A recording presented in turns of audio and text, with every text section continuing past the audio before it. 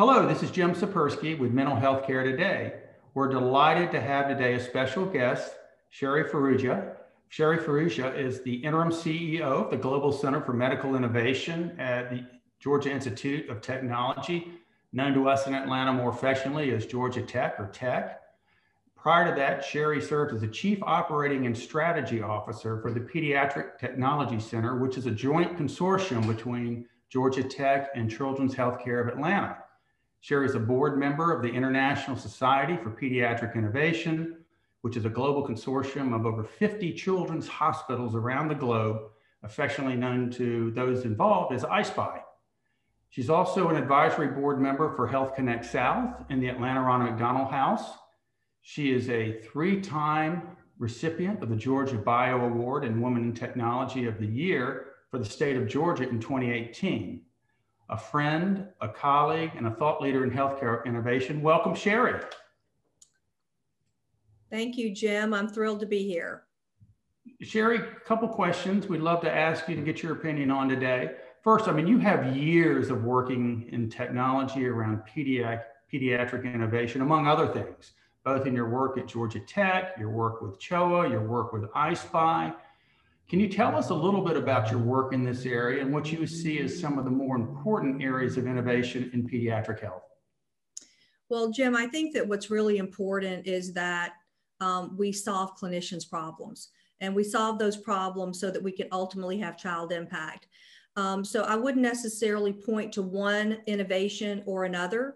I would just say that with the lack of funding in pediatrics, that it is so very important that we work together as engineers and clinicians to solve problems. We want to share, we want to be open. The work that we do, we want to ensure makes it not only to our bedside for our children in Atlanta, but for all children across the globe. Interesting point about funding. With the advent of the pandemic, is there more attention being paid to that? Do you see possibilities for increase in that? Because it strikes me that's an area of great concern around our country, if not the globe.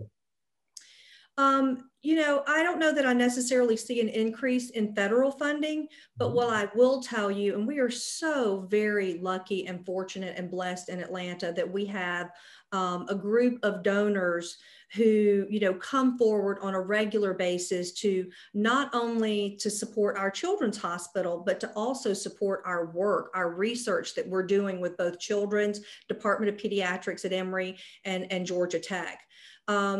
There has been, as you know, increased awareness of, how not just that COVID-19 is impacting our children, but also the mental health care of our children during this time.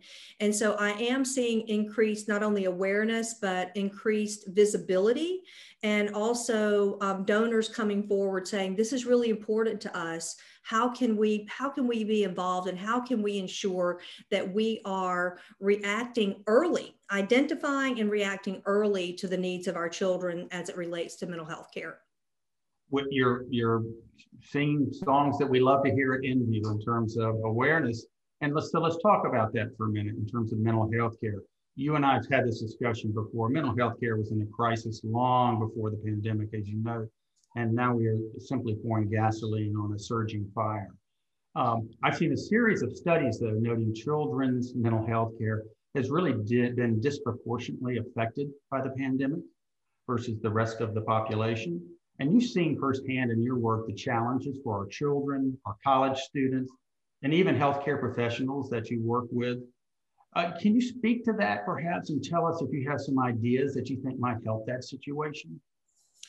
Well, one of the things that became apparent to me during the pandemic and talking to, some of the experts about mental health care is that often children present with totally different symptoms than adults do. And, where a child may say, I have a headache, and the headache continues, or a child may act out, or a child may have a stomach ache.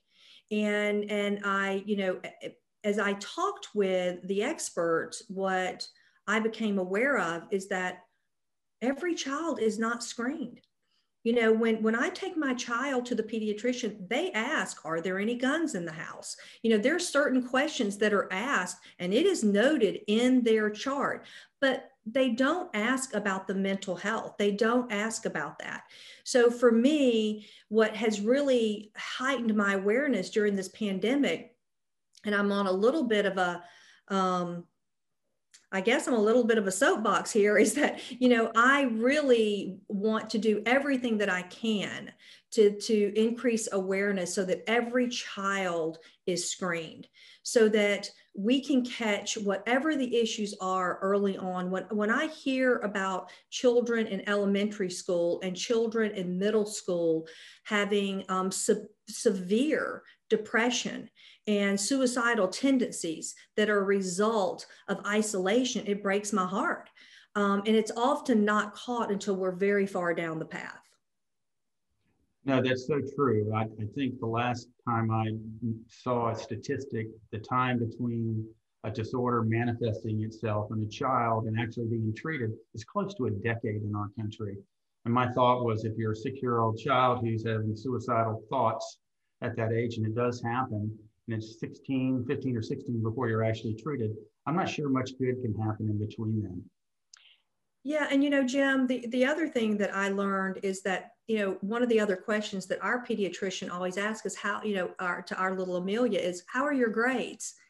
And if their grades are good, life is good. Well, that's not necessarily true. You can be a top student and still be struggling. And I don't, you know, I'm not an expert, so I don't know what questions need to be asked, but I do know that there needs to be questions asked that can help us identify and intervene early. Wonderful, thank you. Another question, changing topics a little bit, and this is more to your work at GCMI. I hear, and it's floating around, it's every analyst report you read, we're talking about digital health, we're talking about virtual digital health. I mean, you see all kinds of things in your work at GCMI. What do those terms really mean to you? And, you know, how do you think those terms or derivatives of or meanings of will impact our healthcare system going forward? So I'm old school. My background is health IT. So, you know, digital health is really, in my humble opinion, is just a fancy, you know, terminology for health information technology. We call it digital health now. And mainly because it is more integrated. You know, we are seeing, you know, more integration, more interoperability in health records. We're also seeing, you know, more telehealth. We're seeing, you know, more ability to capture information in the home that will then, you know, send an alert to a physician or a psychologist if there is a need to intervene. I think that digital health is we have only just cracked the surface. You know, there will be, I really believe that there will be, you know, a time when you walk in your house and, you know, and there will be sensors that will actually be able to tell us what our blood pressure is, if we have a fever, you know, if we're stressed. I mean, our watches already do some of that, right? You know, I'll get, hey, take a few seconds and breathe, right? So we're already seeing that. And for that information to flow back to, you know, to the clinician is going to be very powerful for early intervention, whether we're talking about, you know, mental health care, physical health care, really a holistic approach to how we take care of ourselves. I could not agree with you more. And I love that you're talking about the use of sensors and monitoring and real-time capabilities that really give us a real-time insight into what's going on with a particular person at a particular time.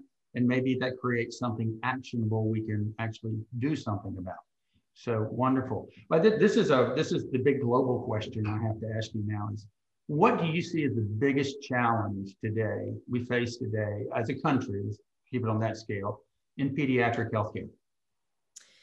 You know, for me, I mean, other than the mental health care of our children really becoming a priority, so that we're not looking at addressing this 10 or 20 years down the road when it has escalated to the point of sometimes, unfortunately, no return. So that is one, is the mental health care of our children.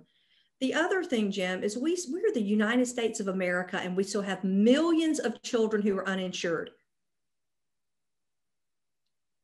it literally leaves me speechless. You know, I want to see a day when every single child has access to the very best health care, and it is not determined based upon whether they are uninsured, have not great insurance, or, oh, wow, they have great insurance. These are our children. This is our future, and we need to take care of them. Sherry, that has been great. Thank you so much for being on our show today. Thank all of you for tuning in to Mental Health Care Today, and we'll talk to you next time. Thank you.